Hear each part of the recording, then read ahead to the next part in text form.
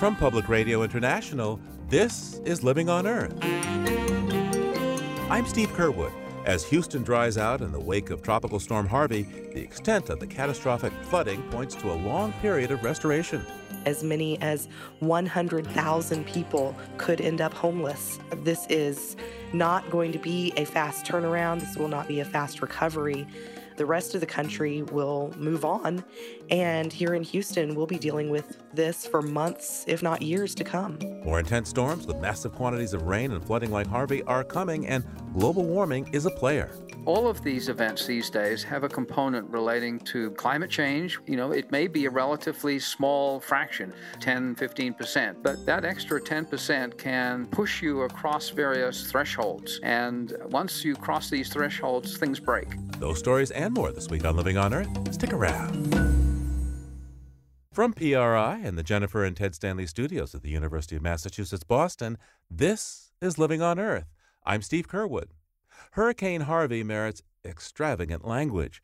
The cyclone that first came ashore in South Texas as a Category 4 hurricane on August 25th set a rainfall record on the U.S. continent when Harvey stalled for days over Houston, America's fourth largest city.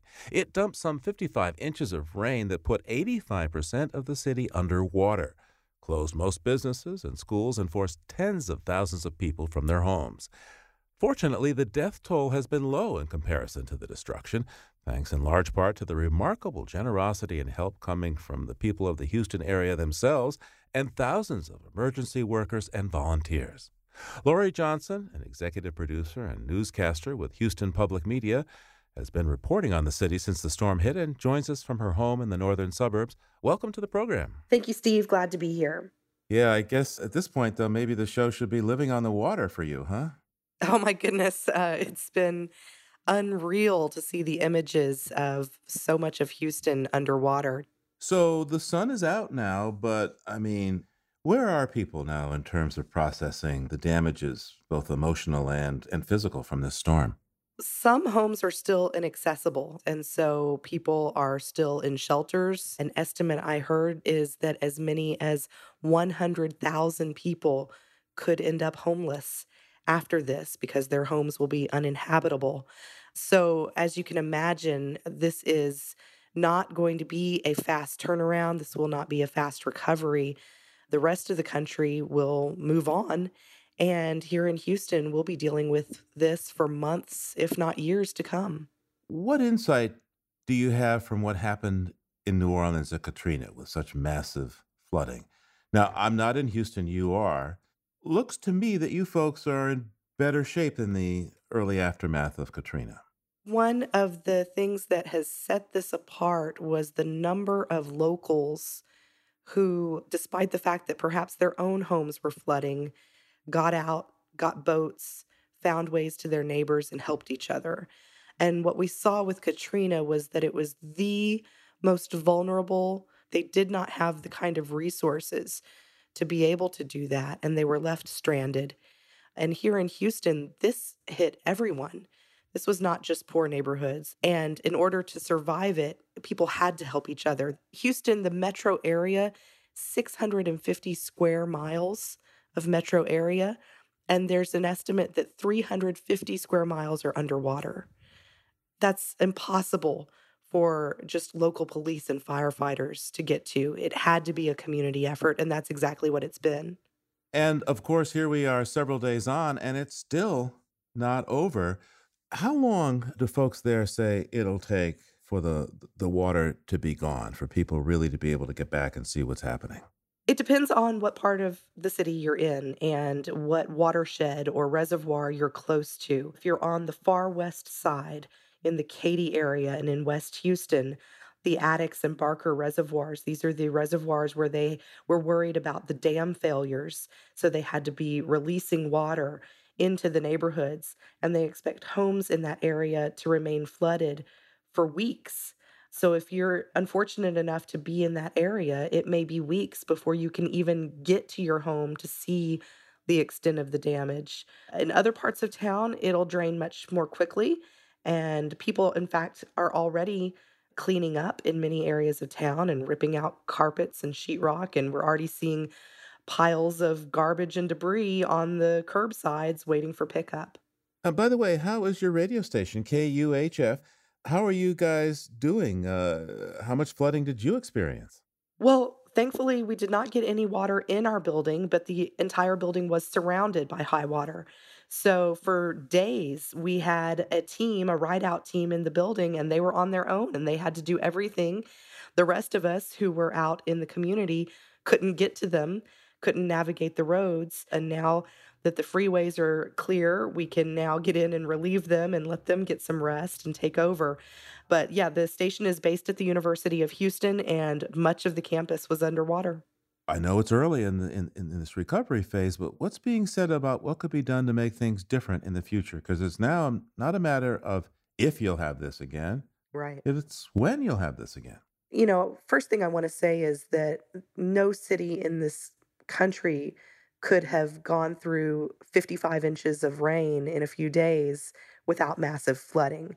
A lot of people have been pointing to Houston and saying, oh, this is because of, rampant unchecked development, or they should have known they had Hurricane Ike, they had Tropical Storm Allison.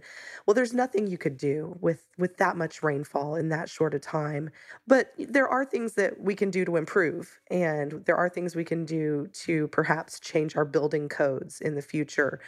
There are things that will have to be done for the infrastructure. For instance, the dams. The Army Corps of Engineer has labeled two of our dams in this region among the most unsafe in the country.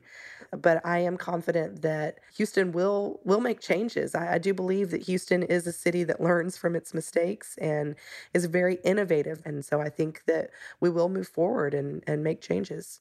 What efforts do you think that the city, the county, the region will make to help those people get back on their feet again? They're not just poor people, as you say, this hit all income ranges. So people who are probably pretty fluent in running their businesses or their shops or adding value economically to the region, if they're wiped out, they're not going to be able to move forward. I think there are some things that we learned in the aftermath of Hurricane Katrina when we absorbed 200,000 people from New Orleans and Louisiana. And we got those people into temporary housing. We got those people into the local schools. And many, many, many of them stayed because they found that Houston was prosperous and welcoming. I think we will have learned some things from that. One thing that they did during Katrina was instead of waiting for FEMA assistance to get everybody into temporary housing, the city of Houston issued vouchers and put people into vacant apartments. And it was cheaper than what the federal assistance would have cost. So things like that. There'll be strategies that I think we'll be looking into on how to recover quickly and get the city back up and running. And maybe New Orleans will help. That we've heard so many stories of people coming here from Louisiana just to help with the rescue. And so many of them said to us, they were here because of what we had done for them during Katrina. And they came with boats. They called it the Cajun Navy. And they arrived here and rescued people for days. But it is going to take a long time. And there's going to be businesses that go out of business. They will not be able to come back. And there will be people that will move away. Now, Mayor Sylvester Turner chose not to call for mandatory evacuation when it was clear there's going to be a lot of rain. Tell me why he made that decision and who has reacted favorably or critically to that call. There's been a lot of criticism of that. But we have seen here in Houston what has happened in the past when widespread evacuations have been called. What ends up happening is when they call these evacuations for large areas, everybody evacuates, whether they're in the evacuation zone or not. Everyone sort of panics. And, we use Houston as sort of a catch-all, but really what we're talking about is almost a 13-county region with about 8 million people. If you get even just half of those, 4 million people trying to evacuate at one time, you are looking at complete and utter gridlock on the roads. And that's what we saw when Hurricane Rita was heading toward Houston. This was just a few weeks after Katrina hit, and Rita was coming toward us, and people were panicking and deciding to get out of town, and they were stuck on the freeways for 24 hours. 100 people died because of heat stroke and dehydration because they couldn't get water, they couldn't get gasoline, they were stranded. We would have the same thing. We would have millions of people on the roads, but instead of dying of heat stroke, they would have drowned because our freeways were completely flooded. So I think that the mayor absolutely made the right decision. He knew that we would have, instead of a mass evacuation, we would have mass casualties if people tried to get out. So, what is the risk from chemical spills at this point? What's being said? What's being reported? There has not been a whole lot on this particular issue in this scenario with Harvey. Hurricane Harvey hit much further south of us in the Corpus Christi Rockport area, bringing high winds and structural damage. That's not what we got here in Houston. This was rising water. And so there hasn't been as much concern about the integrity of the petrochemical industry here. There has been some talk about the possibility of some underground, or should I say underwater pipelines being compromised, specifically with the San Jacinto River, which runs through northeast Houston and has pipelines running underneath its bed. So there's been concern there. But other than that, there hasn't been a whole lot of concern about what might happen with the refineries because they're equipped for this kind of thing. The big concern is when we have a Hurricane Ike type situation with intensive winds and structural damage. Well, Lori Johnson, thanks so much for taking the time. Despite all that's going on, you still sound, well, optimistic, looking forward. That is the heart of Houston. We are an optimistic city, and we believe deep down that we can do whatever is asked of us. So absolutely, I'm optimistic, and I know we will get through this. And we really appreciate you and everyone across the country, all the thoughts and prayers and help that has been sent our way. Lori Johnson is a newscaster and executive producer with Houston Public Media. That's KUHF 88.7. Thanks so much for taking the time with me today. Thank you, Steve.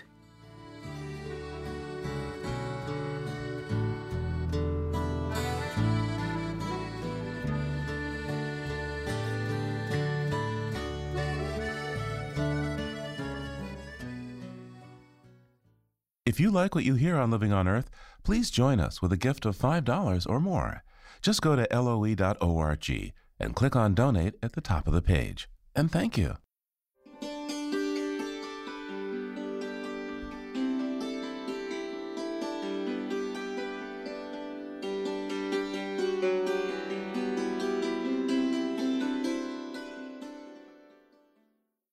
Hurricane Harvey has been called unprecedented, which is prompting questions about the role of global warming in its record-breaking rainfall.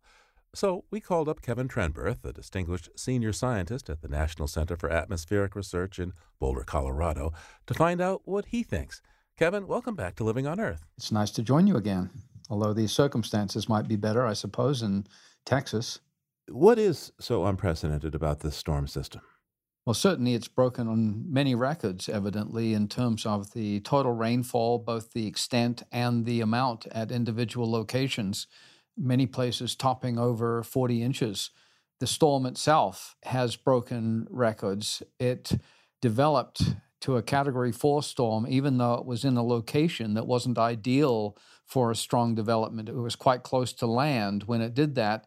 And then when it moved over land, it stayed active for something like 70 hours before it went back over the ocean, whereas these storms usually die out once they go over land, and the average lifetime of these storms over land is about 27 hours or something like that.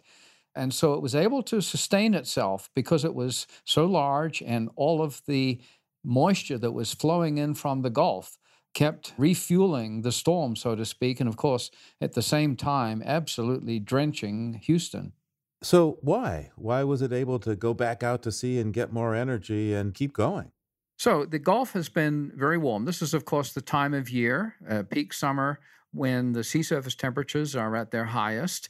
They're normally getting up to about 85, 86 degrees. And this year, they're over a very extensive area, 87 degrees Fahrenheit.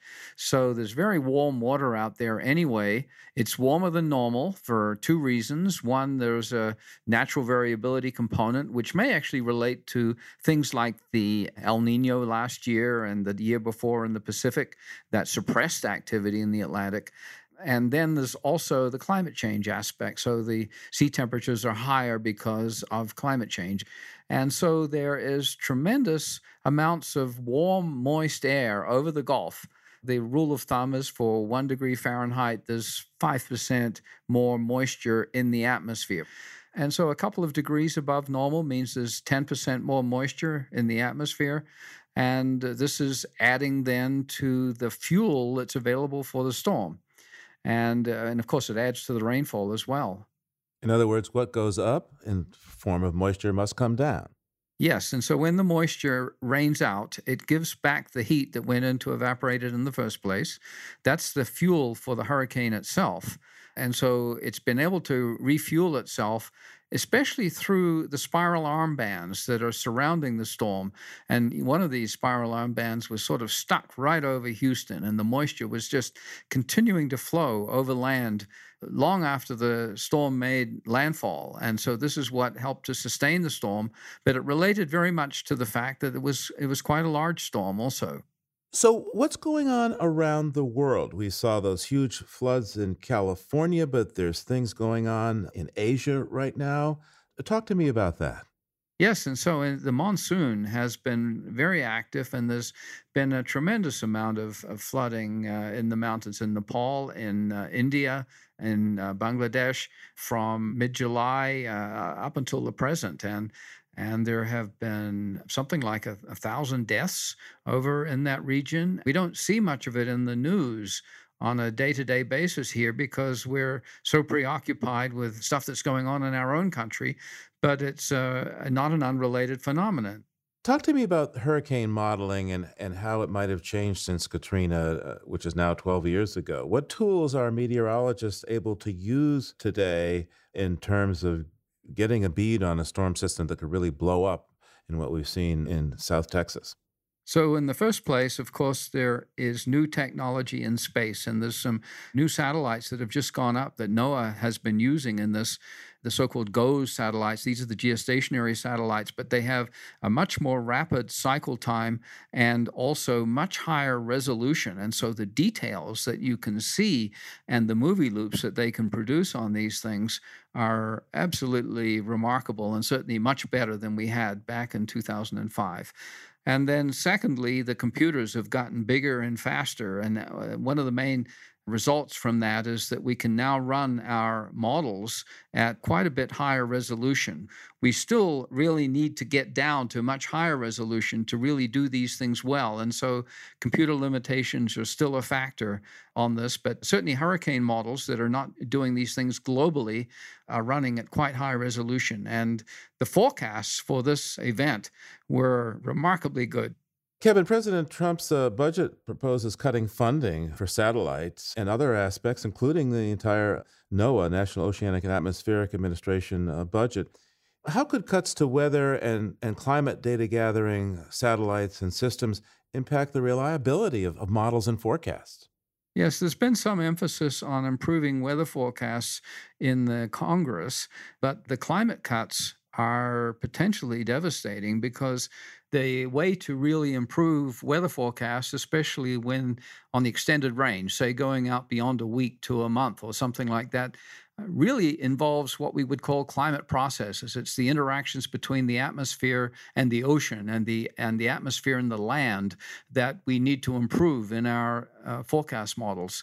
And as part of the climate program in NOAA, all of the ocean observing system is paid for out of that, knowing what is going on below the surface, which is the ocean heat content that supports the sea temperatures and which is upwelled to the surface and stirred up by hurricanes. Knowing just what's going on there is absolutely vital information. So it's quite short-sighted to cut the information that's really available. You know, it's one thing to have information. It's another thing as to what you do with that information. But let's at least get the information. Worldwide, how prepared do you think major cities are for the increased precipitation that can be seen in storms like Harvey for rain, or I guess there are snow events as well?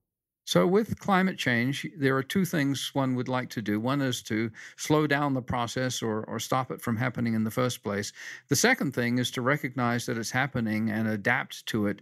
And this means building resilience in particular. Recognize that the threat from storms for flooding is much greater than it used to be.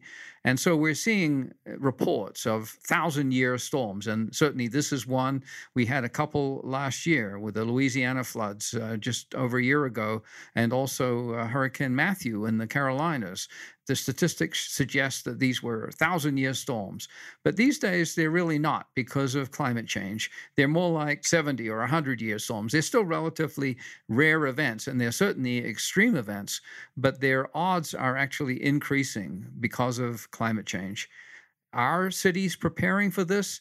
Not adequately, nowhere. We're not doing enough to stop the problem, and we're certainly not doing enough to prepare for it. All of these events these days have a component relating to climate change, which has a human component. It may be a relatively small fraction. It may be 10, 15%, something of that order. But when you have an extreme event that's already going on, that extra 10% can push you across various thresholds. And once you cross these thresholds, things break. And we're seeing that more and more in the U.S., where we've got very good infrastructure in general, but this is also true in other parts of the world. Kevin Trenberth is a distinguished senior scientist at the National Center for Atmospheric Research in Boulder, Colorado. Thanks so much for taking the time with us today. Thanks. It's been good to be with you. Houston has been mostly sunny since Tropical Storm Harvey moved on, but the recovery has just barely begun, and it's a monumental task. There's no one better equipped to discuss how Texas communities will cope with the first Category 4 storm to hit U.S. shores since Charley in 2004 than Robert Bullard. Robert Bullard is a professor of urban planning and environmental policy at Texas Southern University in Houston and a leading environmental justice scholar. And Bob, thanks for coming on the program. Welcome. Thanks a lot for having me. So how are you holding up in the wake of this massive storm? Well, I'm blessed. I'm fortunate. I did evacuate. We had a mandatory evacuation from Sugar Land, and actually I drove out. I didn't have to be carried out on boats, or I didn't have to walk out through the waters. But Harvey is no joke. This is some of the worst flooding and devastation that I've seen in my 40 years of working on issues around environment and justice and dealing with climate issues. So which groups are experiencing the most hardship from the storm, and why, do you think? Well, disasters and storms like this exacerbate inequality that existed pre-storm, before the storm. People say that the storm hits everybody the same, but everybody doesn't have the same resources to bounce back. And oftentimes governments exacerbate those disparities when justice and fairness and equity are not somehow built into making communities bounce back and making them whole.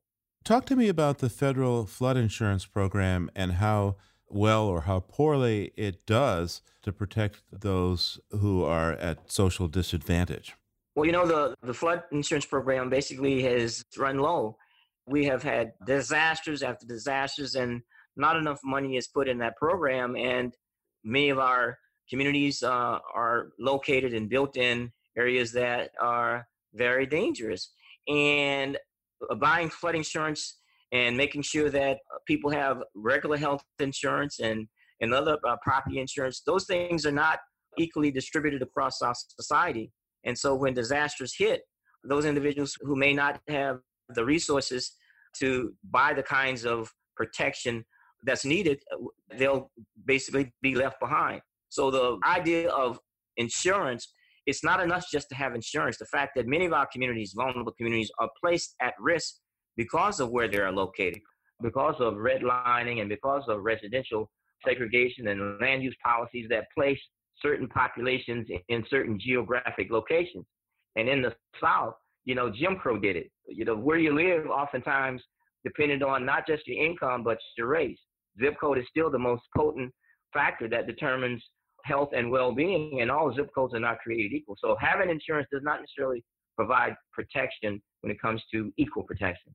Houston is a majority-minority city, majority of people of some kind of color, largely Hispanic, but there's a substantial Black community, even an Asian community there. How is Houston doing comparing to how New Orleans and the state of Louisiana dealt with Katrina? Well, I think there are a number of similarities in terms of the fact that New Orleans is a majority African-American city. Houston is very diverse. It's one of the most racially diverse cities in the country. We're talking nearly three-quarters of the population of people of color. But when you talk about diversity in terms of economics and political clout and decision making, that diversity stops. And so when we talk about making sure that when we get in the room and start talking about how we're going to rebuild our city and how we're going to revitalize and how we're going to plan for a future, that diversity somehow in many cases don't show up in the room. And that has to change. And I hope this tragedy will have a silver lining in that it will show that we have to do a better job in bringing, that diversity into that decision-making process. And I think it's more than just, color coordinating a meeting. It has to be real and it has to be authentic. Professor, about a third of the nation's oil and gas reserves are housed in Southeast Texas.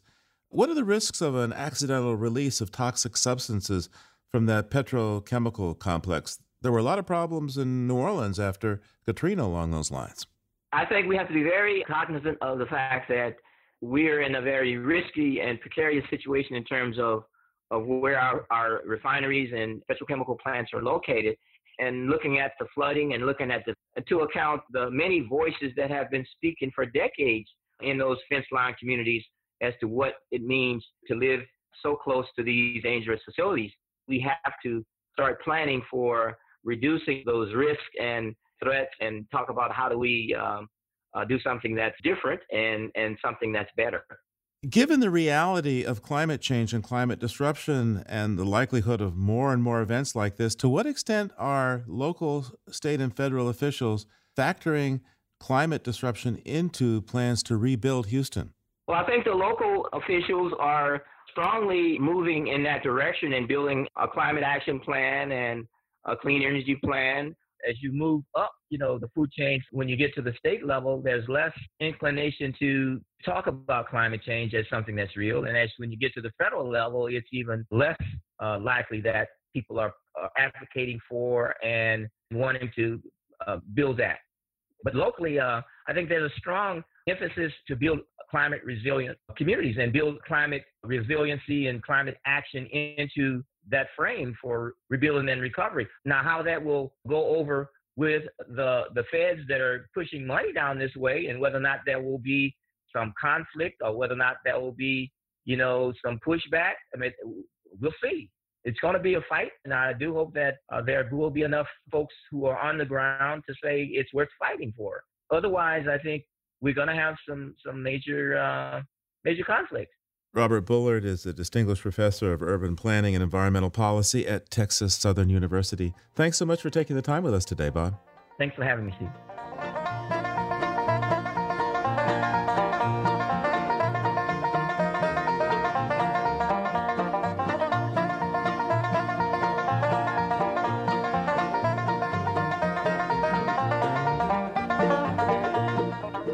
We've had a break over the summer, so it's more than time to catch up with Peter Dykstra for the View Beyond the Headlines. Peter's with Environmental Health News, that's ehn.org and dailyclimate.org, and he's on the line from Atlanta, Georgia. Hi there, Peter. Well, hi, Steve. Hurricane Harvey is certainly the environmental story of the week, if not the year, so let's just park our dark cloud over Houston for just a little bit more. All right, more Harvey it is. Well, first, the early estimates on flood insurance losses, $20 billion or more, likely a lot more than that. They're on track with the huge losses first seen with Hurricane Andrew's toll back in 1992 when it hit Florida. That's a major reason why reinsurance companies like Swiss Re and Munich Re, those are the giant reinsurance companies that back up retail insurers in the wake of catastrophic losses. They're one of the first industries to have started sounding the climate alarm about climate risks all the way back in the 20th century. Oh, yeah, the 20th century. Where did the time go? Indeed. And back here where we are in the 21st century, what of the two Texans in the United States Senate, Ted Cruz and John Cornyn? Well, back in 2013, enough Republicans crossed party lines to guarantee smooth sailing for a federal aid package to help victims of Superstorm Sandy. primarily in the overwhelmingly Democratic states of New York and New Jersey. But the two Texan senators were so upset by what they saw as pork barrel larding of the aid package for two states controlled by Democrats that they voted against Sandy relief. So let me guess, now that a bright red state like Texas is up for federal help, those senators are leading the fight for Uncle Sam's money to help Harvey's victims, huh? They are, and all while charging their opponents with playing politics by attempting to link Harvey to politics by blaming climate change. What's next? Well, according to Reuters, Kenya is enacting a plastic bag ban for the ages, up to $40,000 in fines or 4 years in prison for using disposable plastic bags. Wow, anyone who's followed this issue knows that plastics in landfills or in our oceans or on the streets of developing countries has become a huge problem, but that kind of sounds rather draconian to me. Yeah, it does, but Kenya's environment minister says the new law will target bag makers, and Kenya is one of the largest plastic bag producing nations on earth. They're not going to target a guy or a woman with a single plastic bag in the marketplace, and Kenya's leading manufacturers lobby group says the ban will cost thousands of jobs and shut down businesses, so we'll see how it all works out. We will indeed. Hey, Peter, what have you brought us from the Environmental History Ball for this week? Well, hey, let's turn the clock back 29 years to the presidential election of 1988. George H.W. Bush ultimately creamed Mike Dukakis, but to help understand how that happened, we have to imagine a time when environment was front and center in a presidential campaign, and the Republican was attacking the Democrat for perceived inaction. Yes, this was back when Republican presidential candidates sometimes campaigned on the environment. Yeah, that 20th century thing again. 2 months before the election, Bush launched a brutal campaign focused on the Massachusetts governor, Mike Dukakis, and his perceived failure to clean up Boston's harbor of shame. And Bush vowed to be the environmental president. Well, the first President Bush did push through a strengthening of the Clean Air Act and signed the International Climate Agreement that led to the Kyoto Accord. But 4 years later, he lost a re-election bid in which he labeled the vice presidential candidate Al Gore as Ozone Man. So go figure. But that pivot away from environmental concern was pretty much the last peep out of Republican White House environmentalism. But it did help give those of us in Boston our nice, clean harbor. Peter Dykstra's with Environmental Health News. That's ehn.org and dailyclimate.org. Thanks, Peter. Talk to you again real soon. Okay, Steve, thanks a lot. Talk to you soon. And there's more on these stories at our website, loe.org.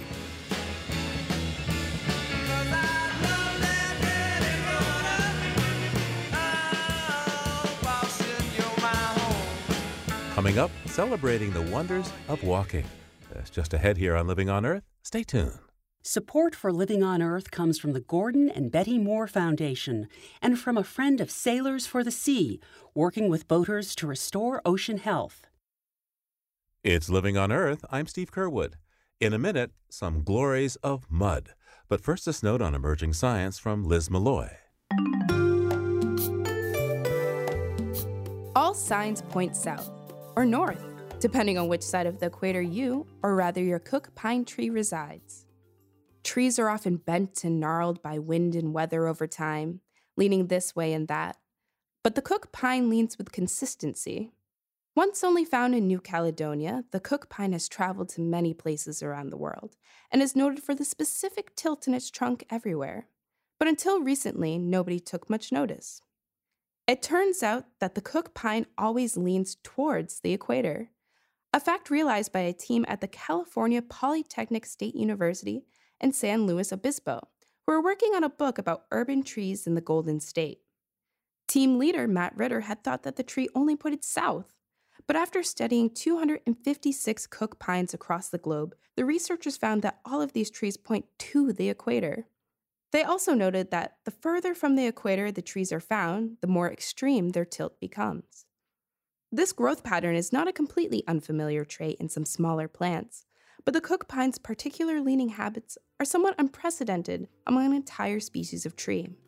While the reason behind the Cook pine's equatorial slant remains unknown, researchers hope further study will help them solve this peculiar phenomenon.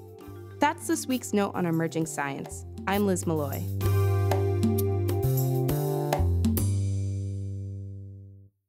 Walking is the basic way humans get around, and though it's not the fastest means of travel, it is a favorite. Even for the casual walker, it's an unparalleled way to immerse oneself and truly experience a place, whether wilderness or urban. A new book, Walks of a Lifetime, aims to tantalize the armchair ambler and the would-be hiker with descriptions of 30 walks of varying length and difficulty all over the world. Bob and Martha Manning are the authors, and they've logged thousands of miles on hikes of various lengths, and they're on the line now. So, Bob, let me start with you. How did you two get into long-distance walking? Well, Steve, we've been pretty active most of our adult lives, visiting national parks and doing a lot of hiking. But about 15 years ago or so, we were living in Vermont, and Vermont has a long trail that's aptly named the Long Trail. It was the first long-distance trail in the United States, and Martha and I decided to walk it. We did it in sections, and after we finished, we just felt so good about it, and we enjoyed it so much that we began to look around for other long-distance trails and found them, not only lots of them here in North America, but really all around the world. And we've been kind of obsessive about it lately. And I guess about 4 or 5 years ago, we decided that we really wanted to try and encourage other people to walk more in their everyday lives and consider doing some long-distance walking. And so we started to write about some of our walks. Let me ask you, Martha, in your book you feature several essays on topics like the health of walking, the ethics of walking, and the journey versus the destination aspect of walking. Talk to me about those. Well, there's more to walking than just going out and putting one foot in front of the other. We thought it was important that people think about why they walk and the many dimensions that walking has and how enriching walking can be. And when you're talking about journey versus destination, for example, we used to be pretty goal oriented, that we wanted to get from point A to point B and then B to C and so forth. But we found that the more we walked, the more we were able to really relax into the experience itself. And that oftentimes, for example, on the religious pilgrimages, the walk itself became more important than the destination. And it's important for people to realize things like that there are many benefits to walking. There are things they ought to be thinking about as they're partaking in this wonderful activity. At one point in your book, you have this essay that you entitle, "Sitting is the New Form of Smoking." What do you mean, Bob?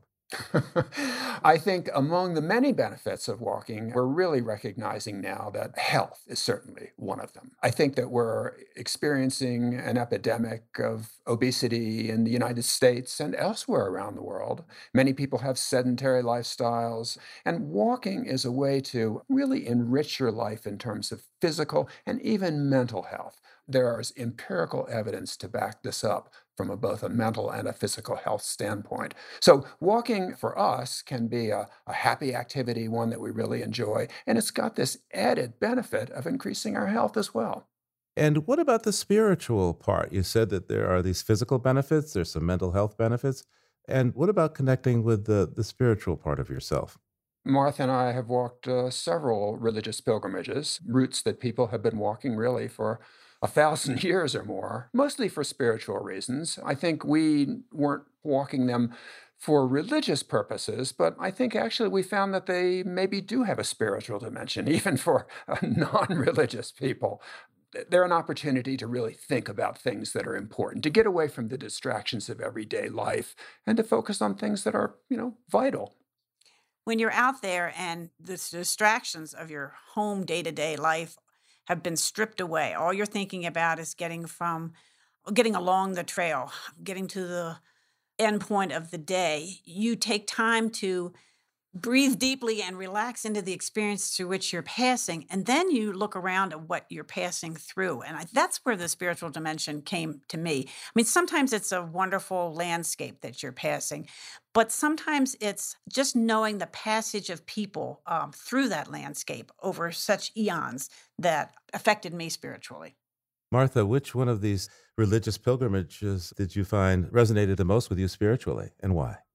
I would say the El Camino de Santiago across northern Spain. It's 480 miles from the Pyrenees at the border with France to Santiago del Compostela in western Spain. And I expected it to be a very historical, a very interesting walk, and it certainly was, but you couldn't escape the spirituality when you see places that are worn from the passage of pilgrims over 1,000 years. You can't help but sense that other dimension that is there for so many people. And we chose to do the whole thing, but people do sections of it and come away with the same sensation.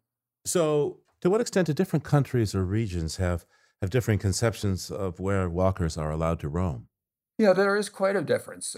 Certainly in Europe, that's where we discovered a very different culture of walking. Walking is embedded more directly and more deeply into the cultures of many of the European countries and some other countries as well. In the United States, I think certainly we have a history of doing a lot of hiking, but it's not so widely adopted as it is elsewhere. In Europe, for example, you're allowed in many cases to walk across private lands. Many of the trails, perhaps even most of the trails, are on private lands, and that's a well-accepted phenomenon, very different than the United States, where we rely primarily on public lands. Martha, in the book, there are a number of walks that you outline in wilderness areas, out away from everything, but you also talk about the value of urban walks. Talk to me about that now. Well, that's been a real surprise for me. We are not urban people, but we have begun to appreciate the joys of walking in urban environments. And we've walked both in Europe and Australia and in the United States and have found these urban walks to be really delightful. They're a wonderful way to learn about a city and to really appreciate a city. An example I might give you is of the great saunter around the island of Manhattan in New York City. We lived in Vermont and were a little bit intimidated by the whole idea of New York City. But walking around the very shoreline of the island of Manhattan, we learned to appreciate the different boroughs that we went through. We learned to appreciate the rivers, the Hudson, the Harlem, and the East Rivers. And we learned to appreciate the diversity of people that populate New York City. It was just a thoroughly delightful experience.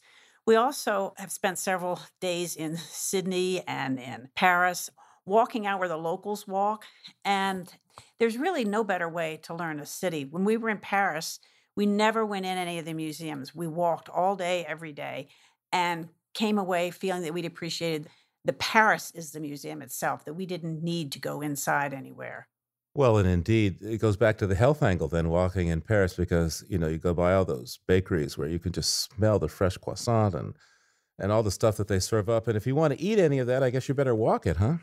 Well, if you walk it, you can eat anything you want. And that's a real benefit of walking. Martha, what's it like to walk as a couple? You guys have been married how long? We've been married for 49 years, and we find that walking is a real highlight of our lives together.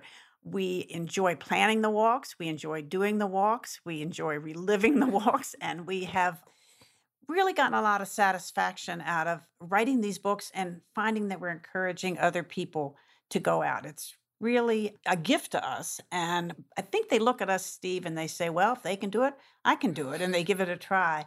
But you certainly don't have to be a couple, because there are all kinds of hiking organizations that provide walks in neighborhoods and communities, worldwide organizations.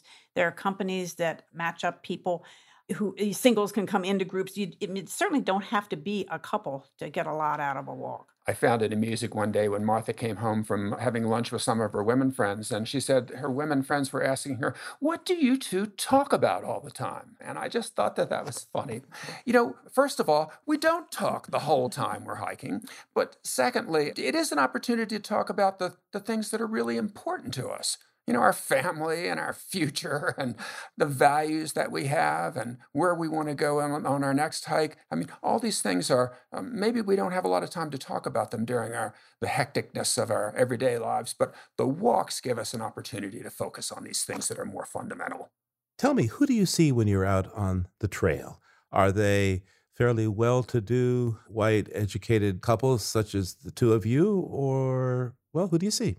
It's a great diversity, and it has a lot to do with where we're walking. And that's one of the things that's made urban walking a nice addition to our experiences, a nice addition to our portfolio of walks, if you will. We have a daughter in Los Angeles, and we go to visit her regularly. And we've done some walking in the Santa Monica Mountains National Recreation Area along a trail called the Backbone Trail, a wonderful 60-some mile trail that goes right into Los Angeles.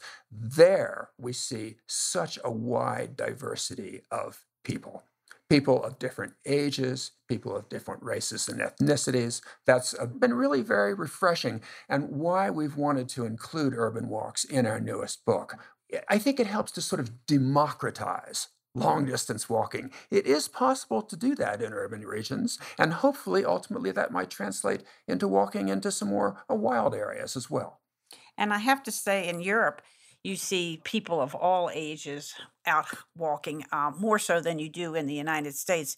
And one thing that has been a real joy for us to realize is that universally we found people to be lovely. And if you're a walker, you're a walker. It doesn't matter what country you come from or what religion you have or anything else. All that falls away, and you talk about your experiences that you have in common rather than the experiences that separate us. So, for people who aren't particularly experienced in walking and hiking, what trail would you recommend that they possibly start with?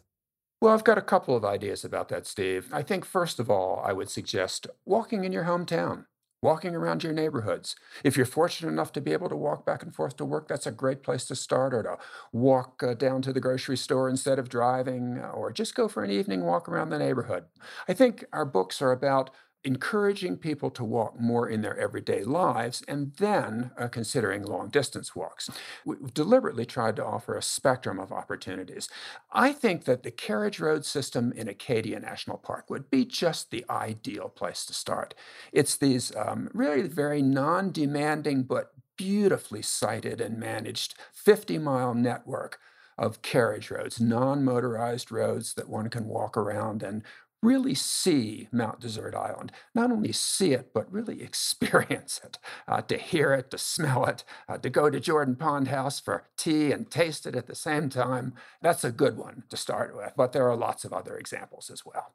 And we find that the more you hike in areas that are familiar and comfortable to you, the more confident you get in your abilities, the more you're going to enjoy when you're out in an unfamiliar environment where, things are perhaps a little more challenging. You know that you can do the distance because you've been doing it locally.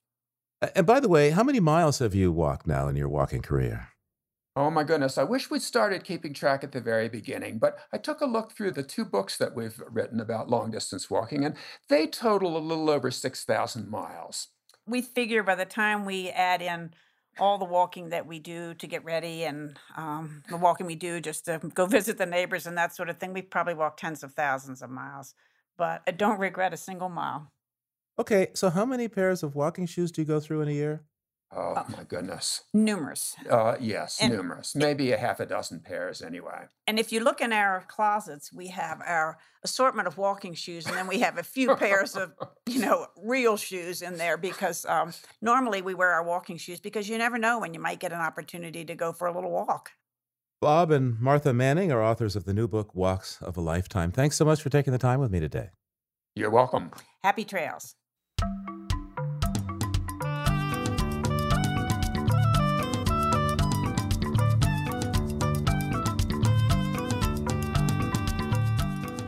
As the water drains away on the Gulf Coast, one reality residents will face is mud.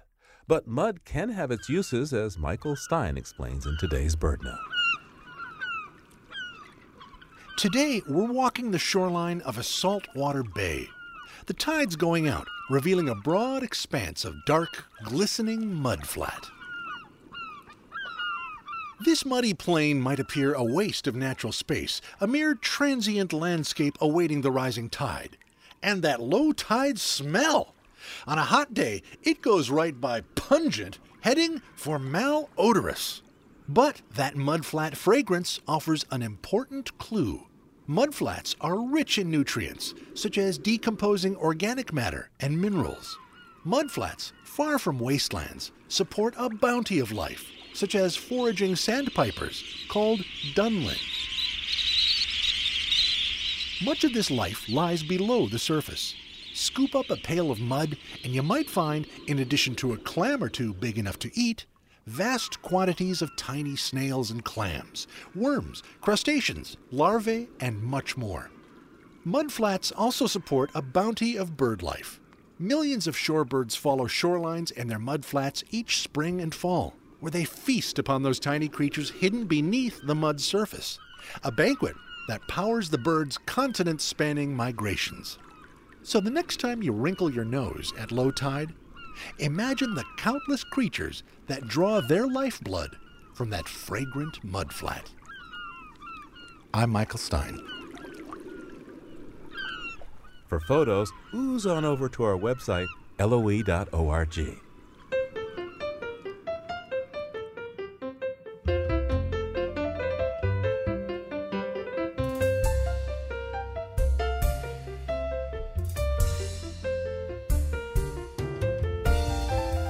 Living on Earth is produced by the World Media Foundation.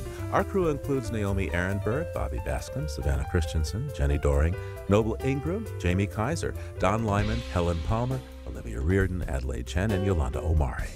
And we bid a grateful farewell this week to our great crew of summer interns, Matt Hoysh, Liz Malloy, and Rebecca Rettelmeyer. Tom Tiger engineered our show with help from John Gesso and Jake Rigo.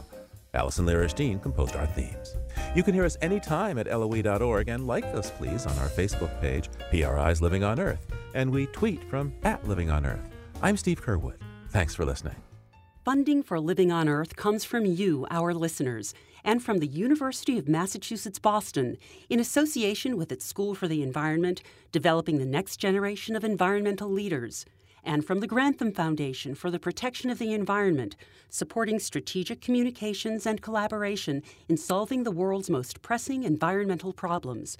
Support also comes from the Energy Foundation, serving the public interest by helping to build a strong, clean energy economy, from Gilman Ordway, and from Solar City, America's solar power provider. Solar City is dedicated to revolutionizing the way energy is delivered by giving customers a renewable alternative to fossil fuels. Information at 888-997-1703. That's 888-997-1703. PRI, Public Radio International.